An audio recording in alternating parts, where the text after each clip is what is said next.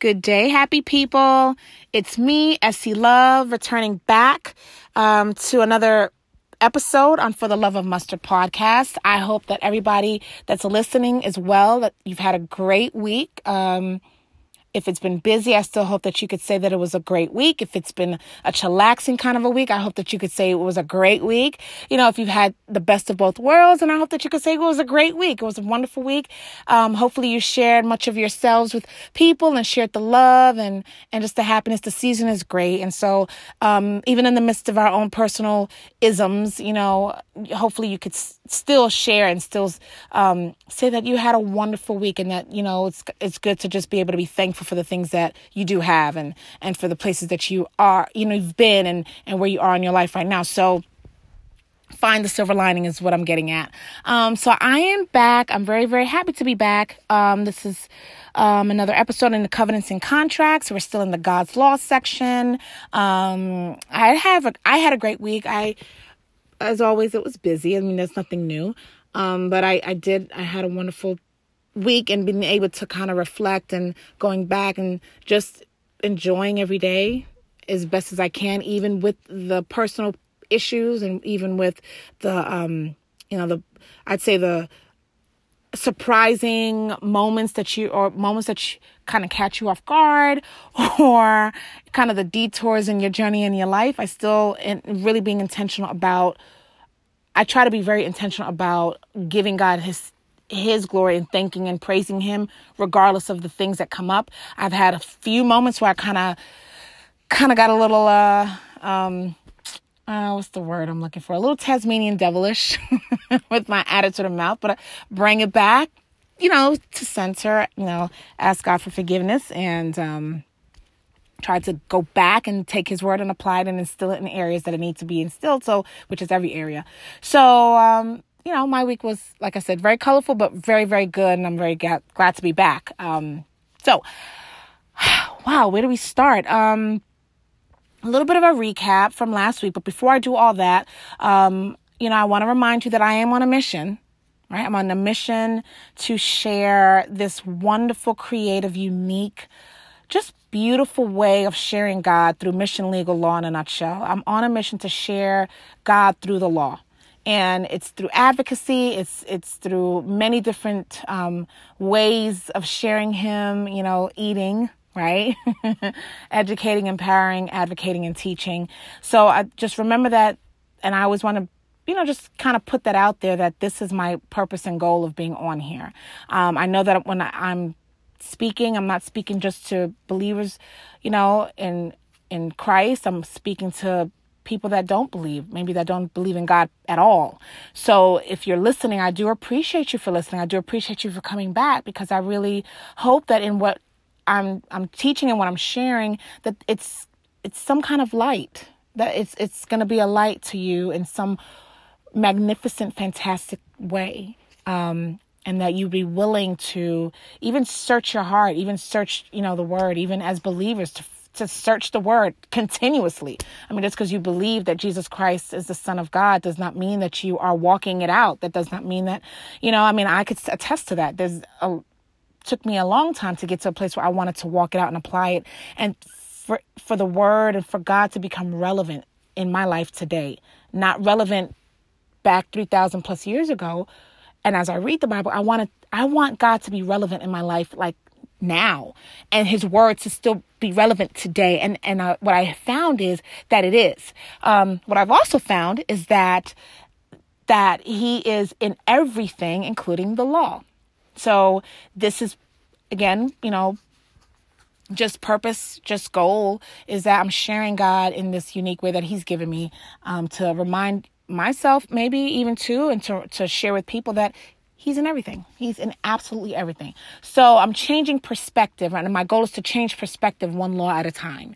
And that's what we're here to do. So what I'm here to do, I do not have any special guests on today. It's just going to be me, which is hopefully going to be okay.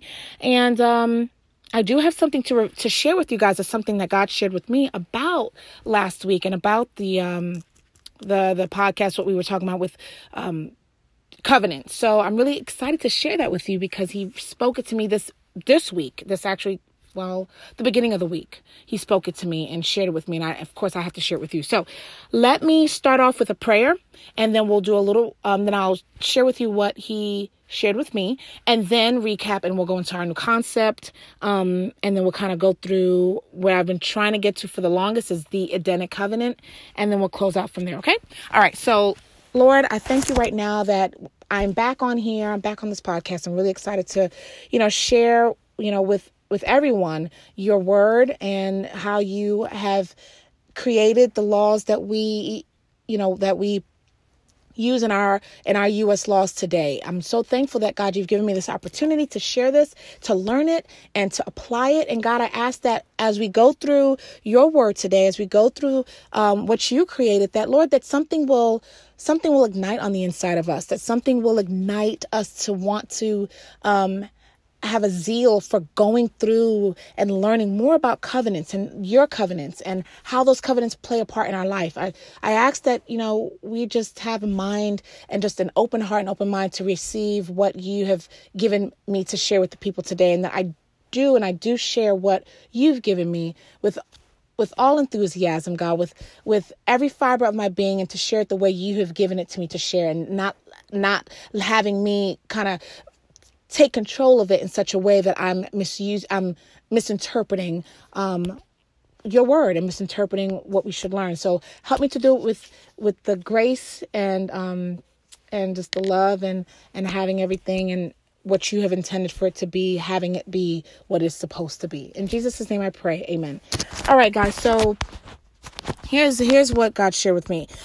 Last week when I had Patrick on as a guest, my hubby, Patrick, I was going through like elements again, and going through, covenants and element speaking. We have promise and agreement, and we were going through, I don't know if you remember, where God was making a covenant about, what he was giving to Adam and it was Genesis 28 through 30. I think that's where I was.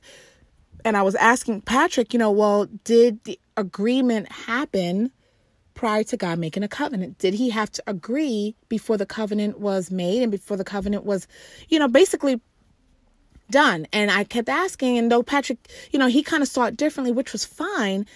But I was approaching it in the sense of how the law approaches it, when you're talking about contracts, and there are elements and conjunctively, elements either need to be met conjunctively or disjunctively. And so I was teaching you guys that, again, just from the standpoint of this is how it works when you are trying to prove something, right? When you're trying to prove your case. And so although I was sharing that with you guys, and I was asking Patrick just so we can kind of get in the mindset of this is how contracts work, but we're looking at it from the covenant perspective.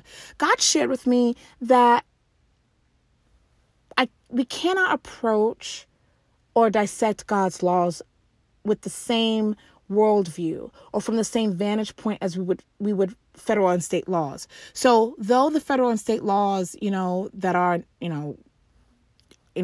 established, and though when we go through contracts and you see that in order for a contract to be enforceable, you have to have an offer, you have to have acceptance, and you have to have consideration. If you don't have those three elements and you break those down and you make sure that you have those elements, then you don't have an enforceable contract. That's what the federal law says. And at least in North Carolina, that's what the North Carolina state law says, right?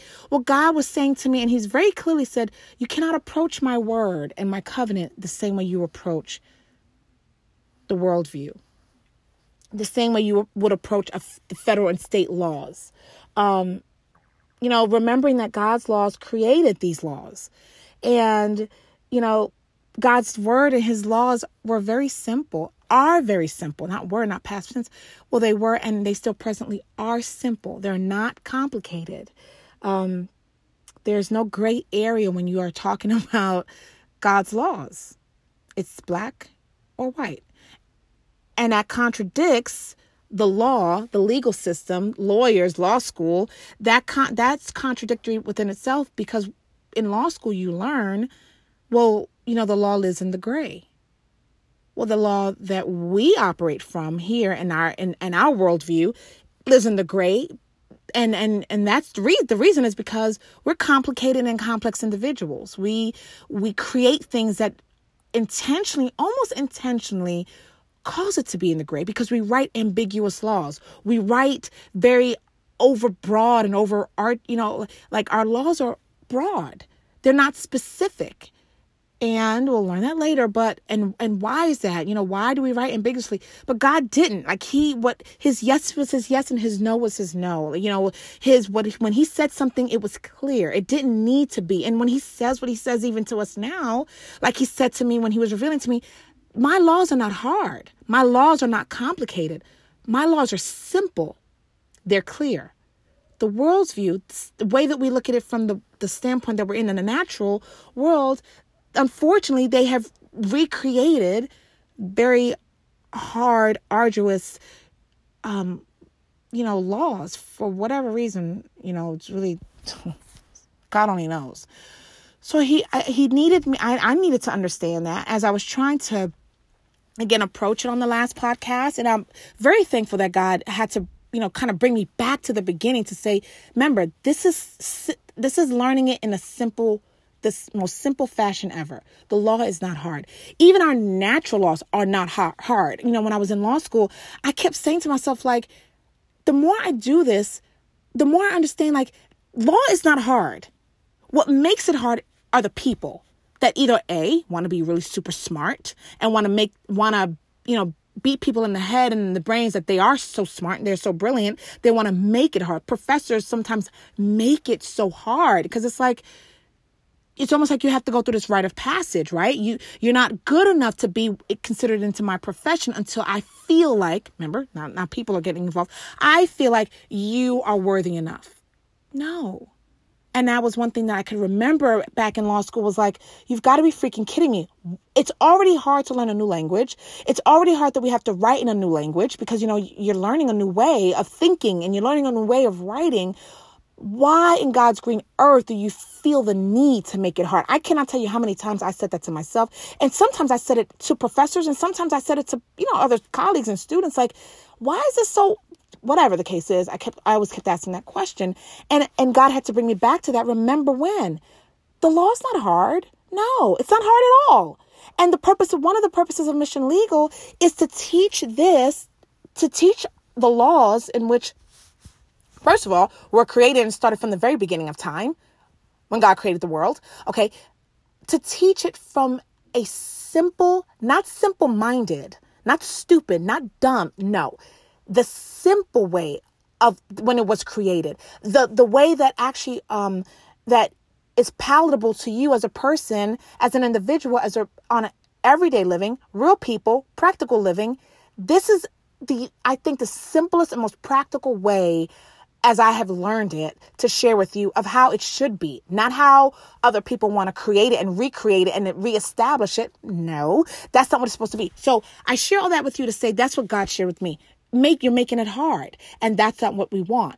What I want is for them to learn it in the simple fashion, the same way I gave it to you. So with that said, that is exactly how I'm going to approach Mission Legal today. That's how I'm going to approach what we learn today, what we learn tomorrow, what we learn next week. And that's exactly how I'm going to approach it. And I'm going to remember that because I even found myself as I was recapping and going through, I even found it becoming a little bit, complex. And I'm like, okay, it doesn't have to be this hard. You know what? Honestly speaking, when you speak of covenant, a covenant is a promise. And that is that. No ifs, ands, or buts. It's a promise. You make the promise either expressly. You can also imply it. And though the words express and imply are not in the Bible, or they were not in Genesis 1:28, and he said, I expressly, well, no, we know the definition of express is to be able to say something, right? To write something. That's express, right? So yes, God spoke out of his mouth. That was an express promise that he made. And we'll find that Adam, didn't speak back and said, okay, thanks. So he didn't accept his covenant. Now he doesn't even have to accept it, which leads me to my next revelation. Not revelation, what God revealed to me about covenant and about agreement. Because I kept asking Patrick last week, when he made a comment about, I thought the way in his line of thinking, there was in a sense an agreement when God made the covenant. And I wrestled with that a little bit, but only because God had to make it clear. And he made it so clear and said to me, as clear as I'm saying this to you guys, when a covenant is made, there's an automatic acceptance of that promise. So, for instance, God said to Adam, he said to male, remember Adam wasn't named yet. We haven't gotten to the name yet.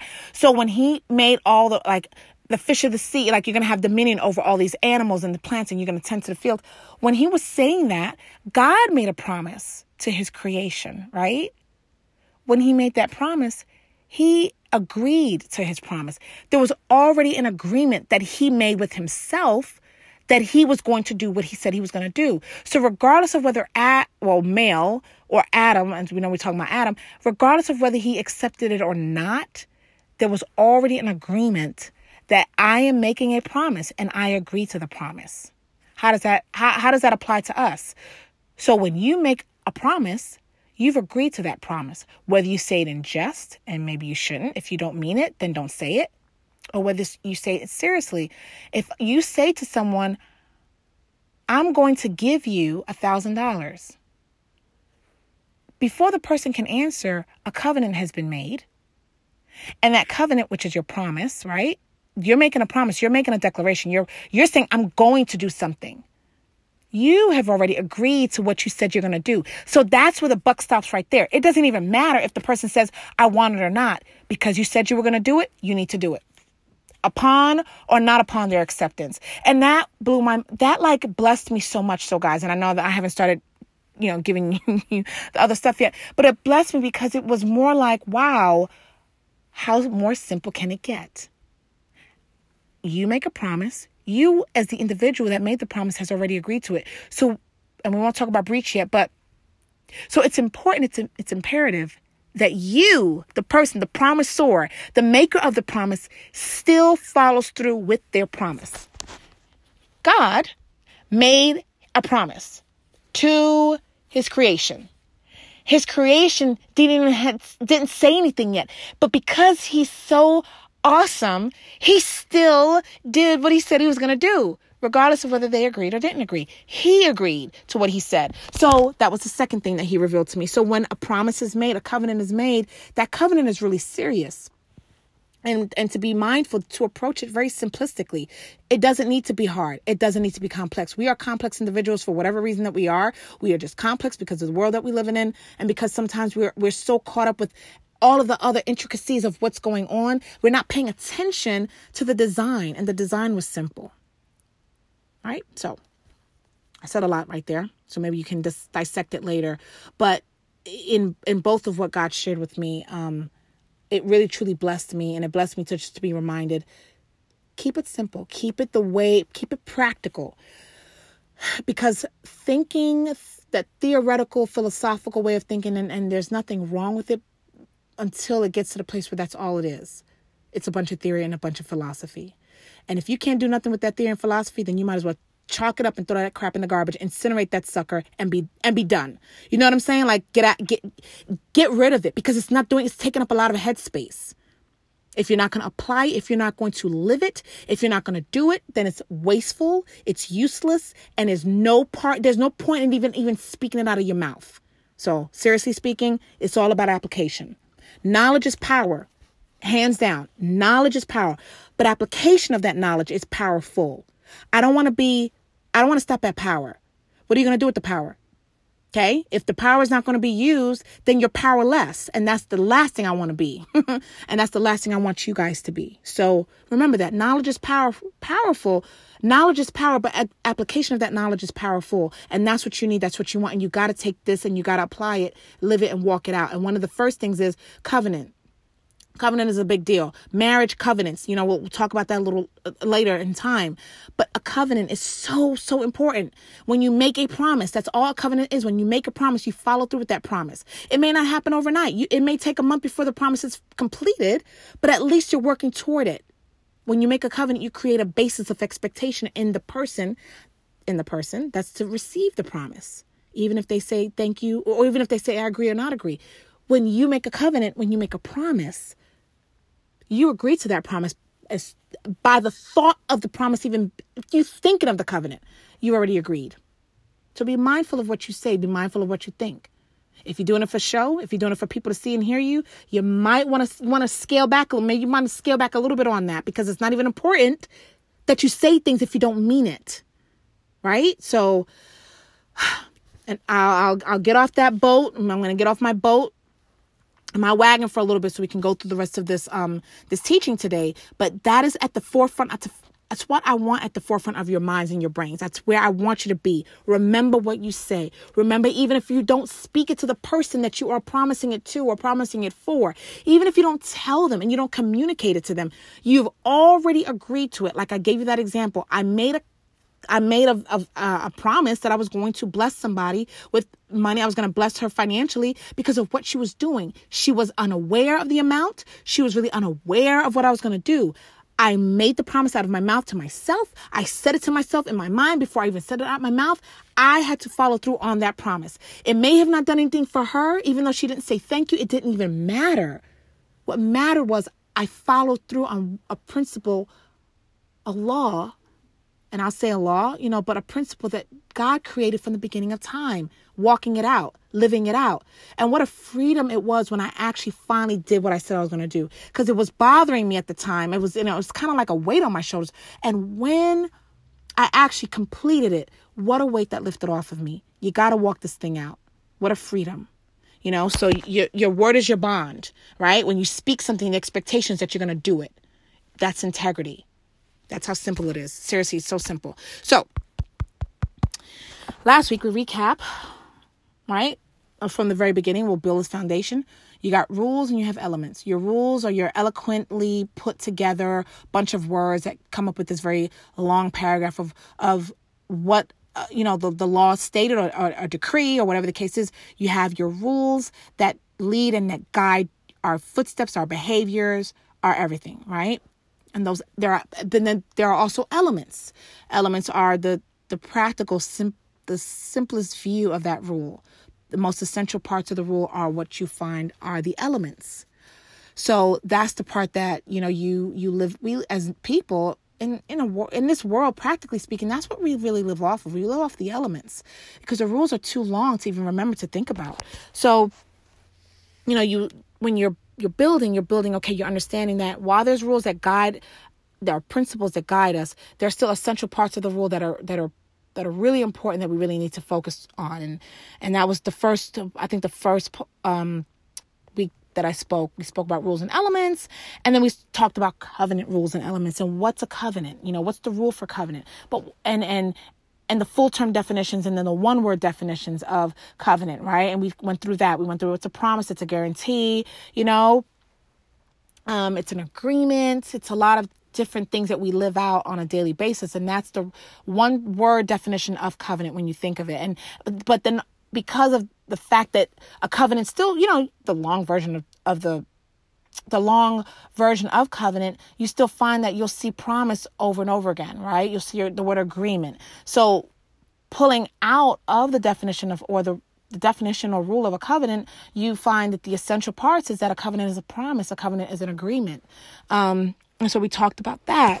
We talked about, and the scripture references to that were Genesis 1:26 through 27 and verse 31, which the covenant, the promises and the approval of the covenant that God made with himself, which was, I think, so awesome that he made a covenant with himself. He consulted God the Father, God the Son, God the Holy Spirit. The triune God was having a conversation within himself about what he planned to do with creation and what he wanted. And he made a promise and he kept that promise. So he started out in verse 26, went down to verse 27. And though we skipped over 28 through 30, he approved. He approved what he said and what he did, right? He accepted it. It was good. So that was the part that we talked about, I think, last week or the week before. And then last time that I was on here, we talked about a few new concepts, disjunctive and conjunctive. What are those? What's disjunctive elements and what are conjunctive elements, right? And disjunctive is lacking connection. So if you have, and this really will play out when we get to the federal laws, hopefully next week, we'll start comparing and contrasting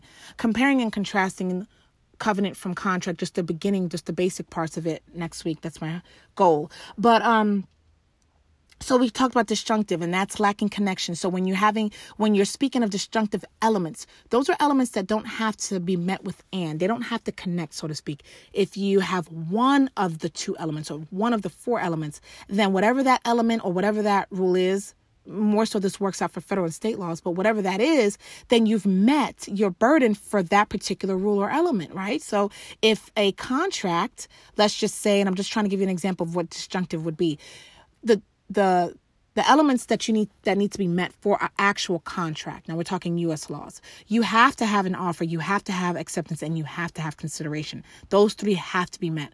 Well, if it was a disjunctive rule or disjunctive element, you could just have the offer, not have the acceptance or the consideration, and it is an enforceable contract. That's what disjunctive would be. It's meant by the word or. So offer or acceptance or consideration. That would be disjunctive.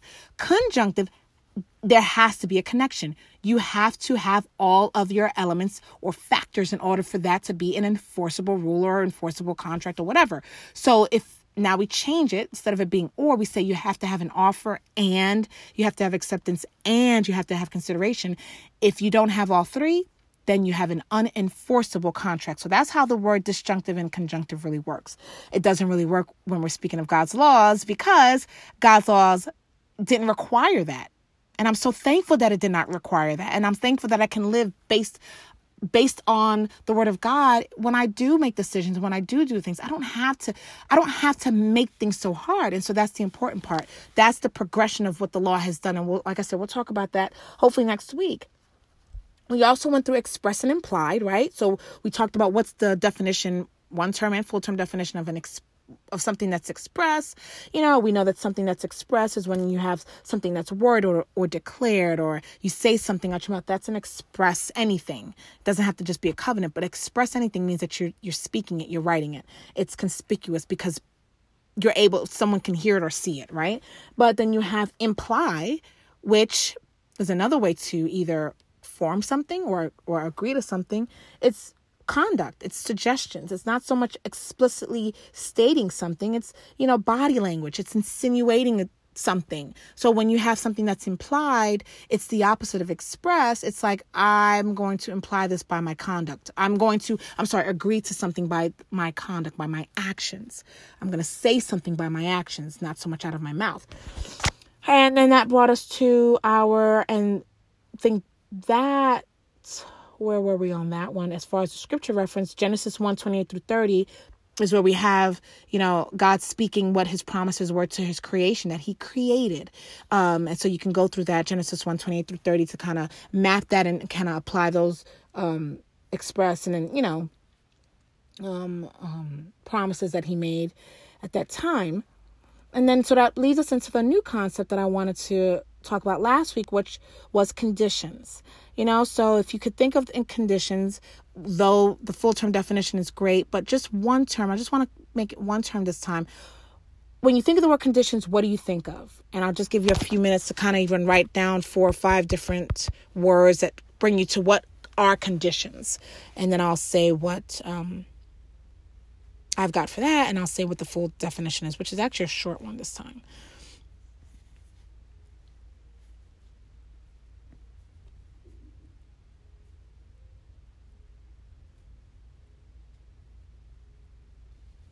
Okay, so hopefully you were able to jot down just a few words that you think of when you think of the word condition. But condition is a rule. It's something that governs, right? It's a prerequisite. It's a guide. Pretty much the words that I think of: limitations, conditions. The full term definition, or the full definition of conditions, is a restricting, limiting, or modifying circumstance.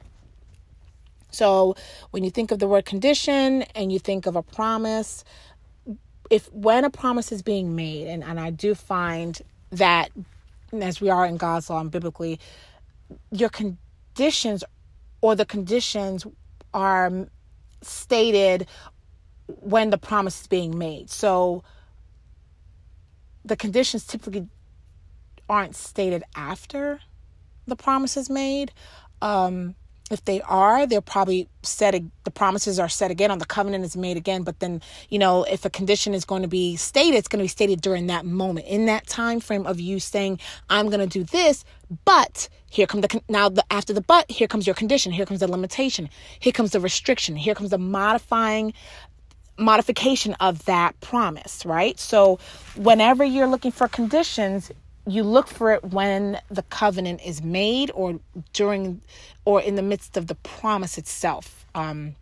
Not when you break a promise, where you can't break a promise if a condition wasn't made previously, right? Or initially. So that's the concept that I wanted to actually add last time, but I'm adding it this time, just really short.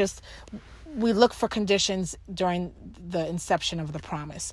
And another thing that I wanted to say to you is your source of law is extremely important. Like that is it's very important to know your source of law.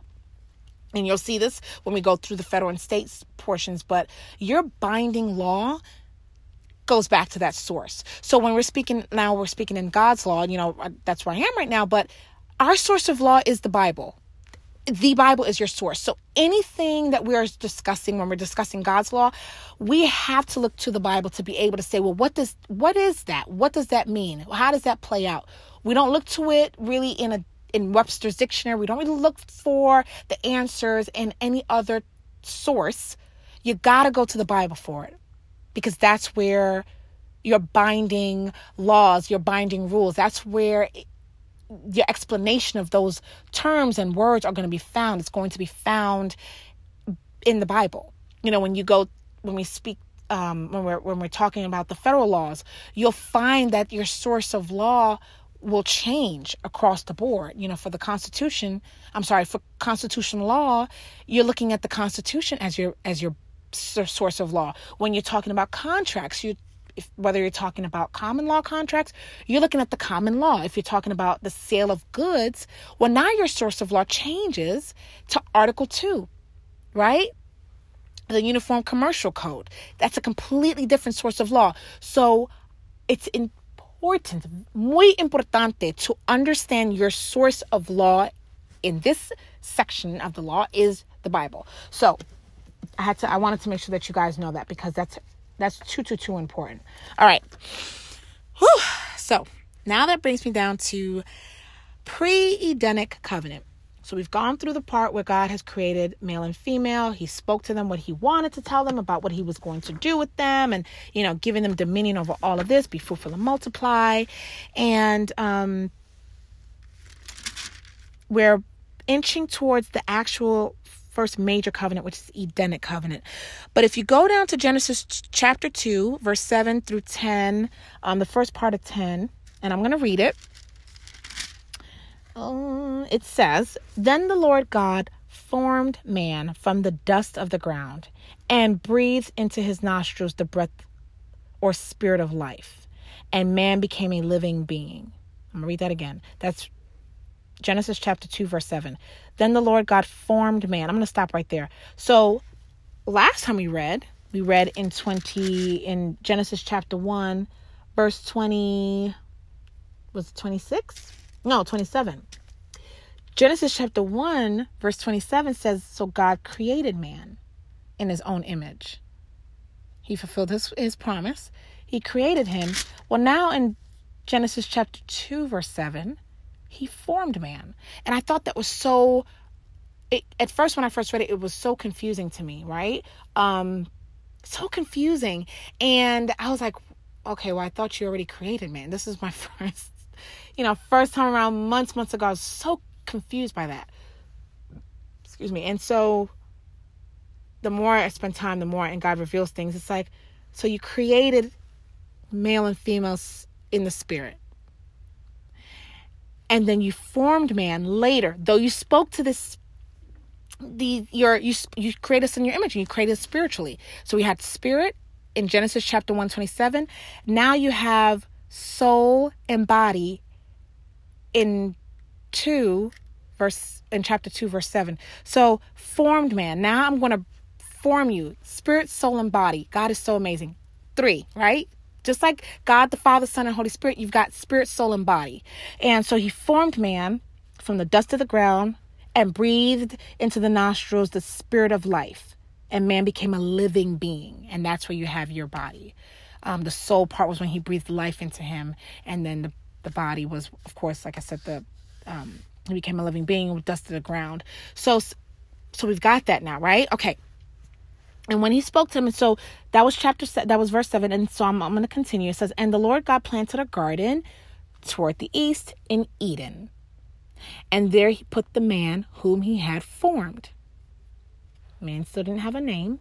And out of the ground, verse 9, out of the ground the Lord God made to grow every tree that is pleasant to the sight or to be desired, good for food, the tree of life, also in the center of the garden, and the tree of knowledge of evil and blessing and calamity. And I'm reading out of the Amplified Version. So I definitely will read out of the King James just in case anybody has that version. And so trees were now sprouting, and the tree of life and the tree of knowledge were both there. Okay. And so verse 10, it says, and now a river went out of Eden to water the garden. And from there it divided and became 4, heads, or 4 river heads. I'll stop right there. So everything he spoke, he being God, spoke in chapter 1, verse 26, right? 26. He created the man in the image in 27. So we'll skip 27. 28. I'm going to bless and multiply. You're going to have dominion over these fish of the sea, the birds of the air. He spoke all of that. 28, 29, and 30. Here in chapter 2, now he's actually putting it all out. Now, practically, now application happens. I spoke it. Now I'm going to apply it. Now here comes this garden called Eden. And in Eden, I'm going to have all this stuff. Because remember, I said to you that you're going to do all this stuff in this beautiful garden. In chapter 1 was not created. It wasn't formed yet, right? But then he does. And so he's putting everything into practice, putting everything into play. I love this part. So all of that's happening. Now male, still not Adam, but now male is seeing what he, got to hear expressly from God the Father. And so I'm going to read this in the King James Version just for those who have it. And it says, okay, so I'm in chapter 2, verse 7 says, and the Lord God formed man of the dust of the ground and breathed into his nostrils the breath of life, and man became a living soul. And the Lord God planted a garden eastward in Eden, and there he put the man whom he had formed. And out of the ground made the Lord God to grow every tree that is pleasant to the sight and good for food, the tree of life also in the midst of the garden, and the tree of knowledge of good and evil. And a river went out of Eden to water the garden, and from thence it was parted and became into 4 heads. And so that was up to 10. I just stopped right at 10. Pre-Edenic covenant. I say pre-Edenic because and I guess it's really all part of Edenic, because the Edenic covenant is the agreement between God and man. That's one of the first major covenants, the agreement between God and man. So now we saw everything that he spoke, and now we're seeing everything that he's applying and forming and putting it all together. Okay, guys? So awesome. So then when you go down to verse 15, still chapter 2, verse 15 through 19, and I'll still stay in the King James Version, it says, and the Lord God took the man and put him into the Garden of Eden to dress it and to keep it. And the Lord God commanded the man, saying, of every tree of the garden thou mayest freely eat, but of the tree of knowledge of good and evil thou shalt not eat of it, for in the day that thou eatest thereof thou shalt surely die. And the Lord God said, it is not good that the man should be alone.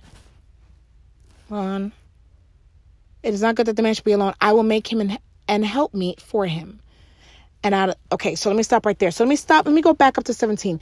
But of the tree of knowledge and good and evil, thou shalt not eat of it, for in the day that thou eatest thereof, thou shalt surely die. So in 15 through 19, God's telling him, all right, here you are in the garden. It's the thing that I promised you in chapter 1. Here you are in the garden. Everything that I said that you have dominion over, that you have the food to eat, that the plants have food. Everybody has what they need. Here it is in 15 through 19. So it's all happening as he spoke it.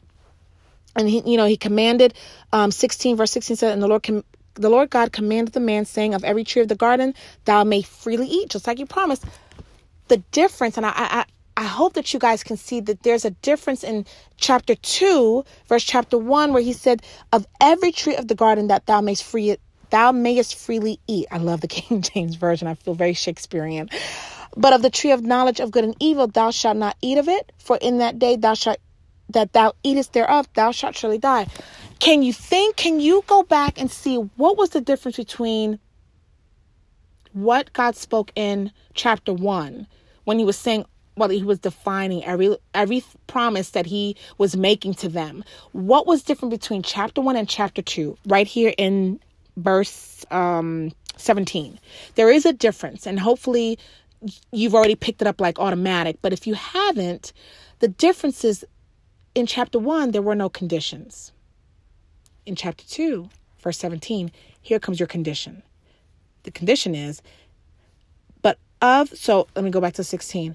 And the Lord God commanded the man, saying, of every tree of the garden thou mayest freely eat. This is a promise that he's making to the man. Promise. This is my covenant to you.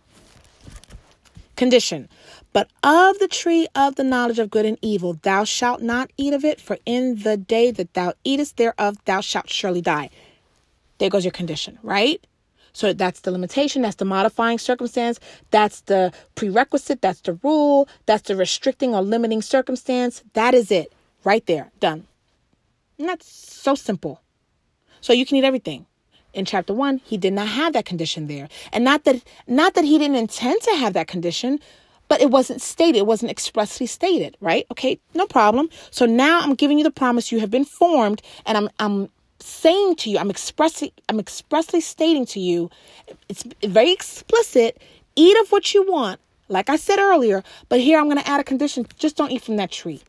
That's it. But if you do, then there's going to be some consequences to pay. And we're not going to talk about the breaching of the covenant, not today, but we'll talk about that. Really, we will definitely talk about that on next podcast. All right, so he's done with that. Then he says, it's not good that the man should be alone. I will make him an helpmeet for him. And out of the ground, the Lord God formed every beast of the field and every fowl of the air and brought them unto Adam. Now he has his name, Adam, to see what he would call them. And whatsoever Adam called every living creature, that was the name thereof. So in 19, this is now all the Edenic covenant. The Edenic covenant, this is the agreement that he made with Adam. Finally, Adam gets his name in verse 19. And he has the right to name every creature that God had formed. The beasts of the field, all of them, still same thing. Same thing in Genesis 1. All of that was spoken about, right? But now God forms it. So he's doing everything that he promised. He's putting everything that he said he was going to do. And Adam now has that. In 18, he says, it's not good for man to be alone. I'm going to give you a helpmeet. All right. Adam says nothing. Did Adam say, oh, thanks, God. You know what? Yes, I agree to everything. He didn't say that, but because God made a promise, he agreed to his own promise. That's all that was necessary. I made a promise. I'm going to fulfill it. Done. Okay, so verse 20, Adam gave names to all the cattle and to the fowl of the air and to every beast of the field. But for Adam, there was not found an helpmeet for him. Verse 21, and the Lord God caused a deep sleep to fall upon Adam, and he slept, and he took one of his ribs and closed up the flesh instead thereof. Verse 22, and the rib which the Lord God had taken from man, made he a woman and brought her unto the man. Verse 23, and Adam said, this is now bone of my bones and flesh of my flesh. She shall be called woman, because she was taken out of man.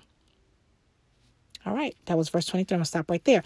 So Adam never said, God, I agree, I accept your promises. Never did he say that.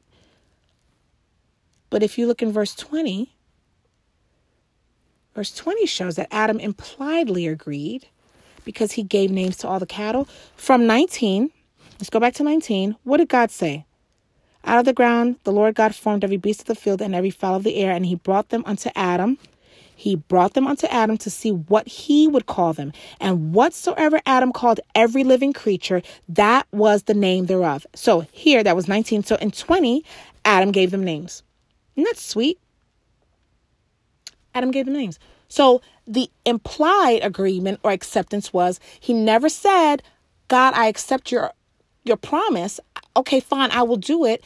But the conduct of Adam's conduct showed that he did agree. So at the end of the day, though his conduct, he didn't need to agree whether, whatever the case is, the promise was still the promise and the covenant was still made, bottom line. But it's funny how Adam, instead of saying anything, he just did what God said he could do, and he did it. And that, that's a beautiful thing.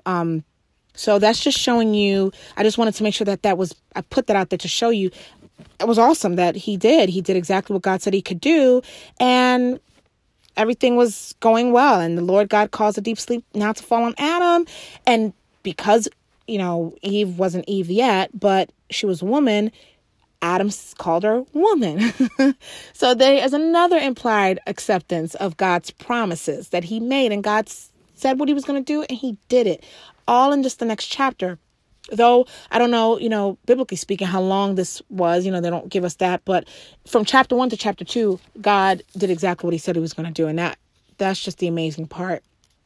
So we stop at verse 23, and that being the Edenic covenant there, just to show that God made a promise and he kept it. And Adam impliedly accepted his promise.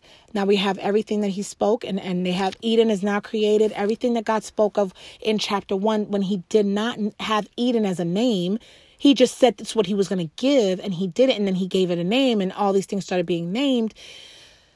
Much in our lives, that's the same thing that happens. So law and legally speaking, or I should say from the law standpoint, covenant, promise, right? Very simple.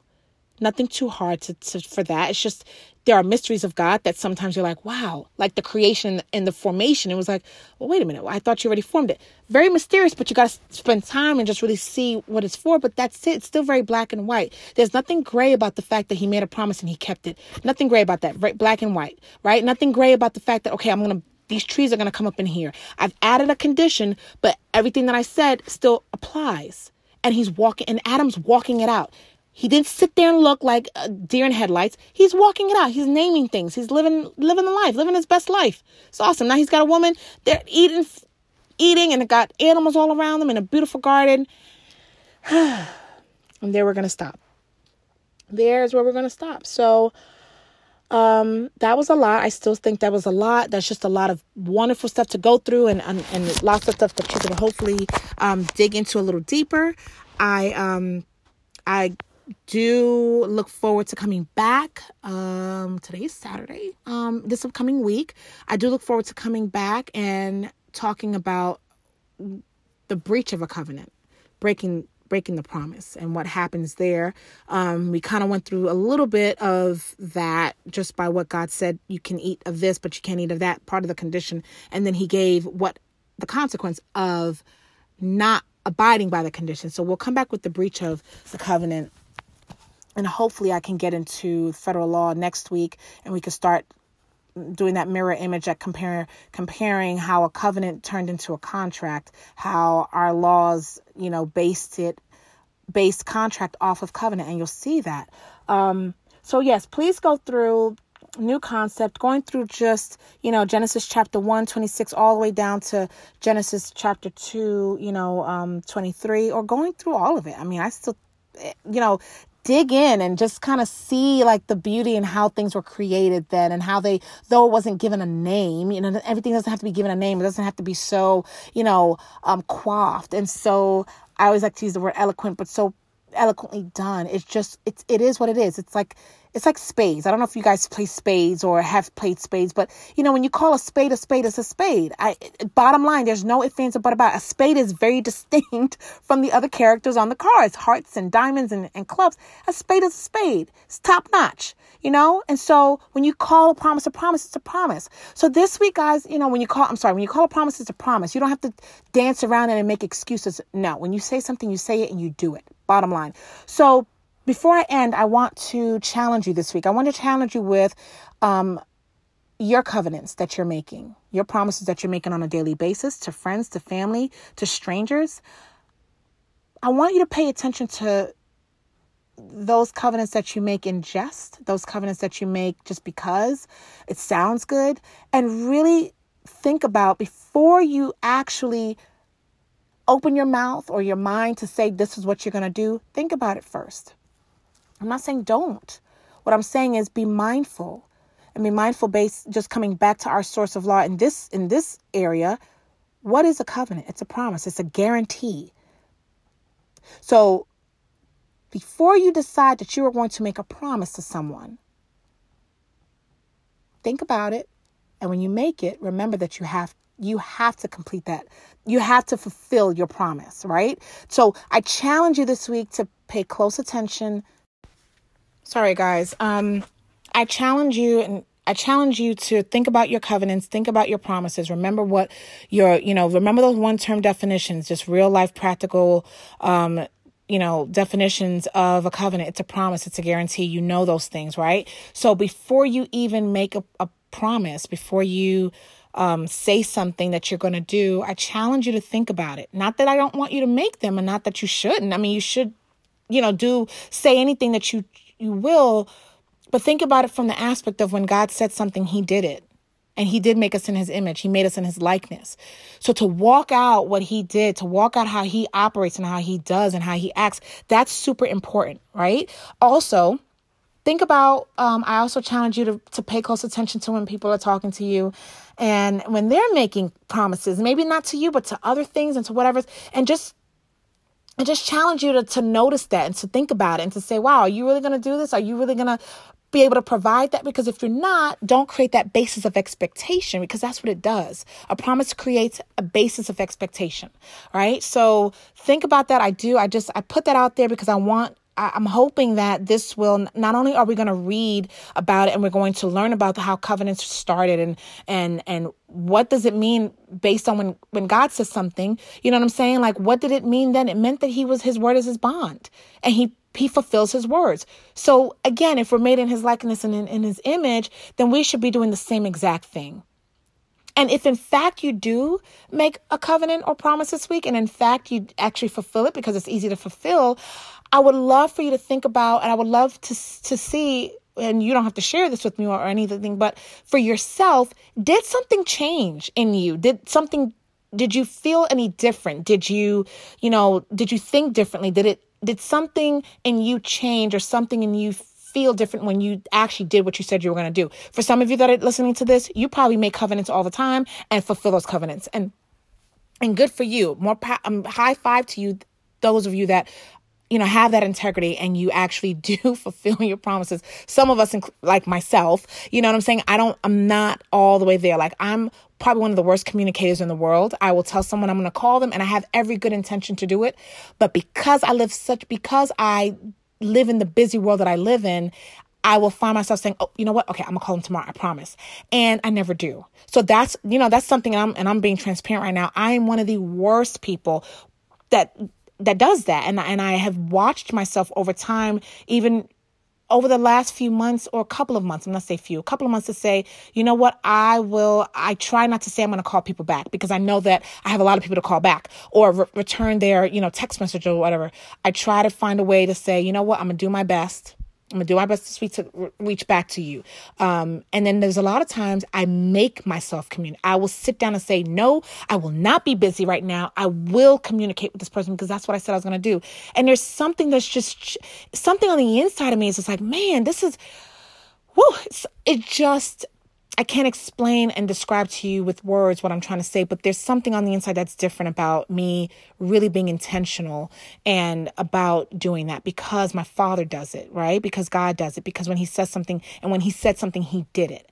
And if I'm made in his likeness and his image, why am I not walking the way that he walked? Why am I not doing the things that he did? But I'm expecting results that would only favor me and bless me, but I'm not willing to do the things that he does and he did, right? And he still does today. So I challenge you in that area. I do. I challenge you to think about these covenants you're making. Think about the covenants that are being made to you. And if in fact you are doing it, awesome, keep doing it. And if you're just starting out and you're just whatever, be intentional. Be intentional about what you say you're going to do and do it. Don't think twice about it. Just do it. Do it, and make sure you do it the way that you said that you are, because it does something to the receiver that builds that integrity, right? and your word is your bond. So ciao for now. Have an awesome week. I pray and wish you guys all the very best. And I look forward to getting back on here next week with our next session on Mission Legal Law in a Nutshell, God's law, federal law, state law. Adios.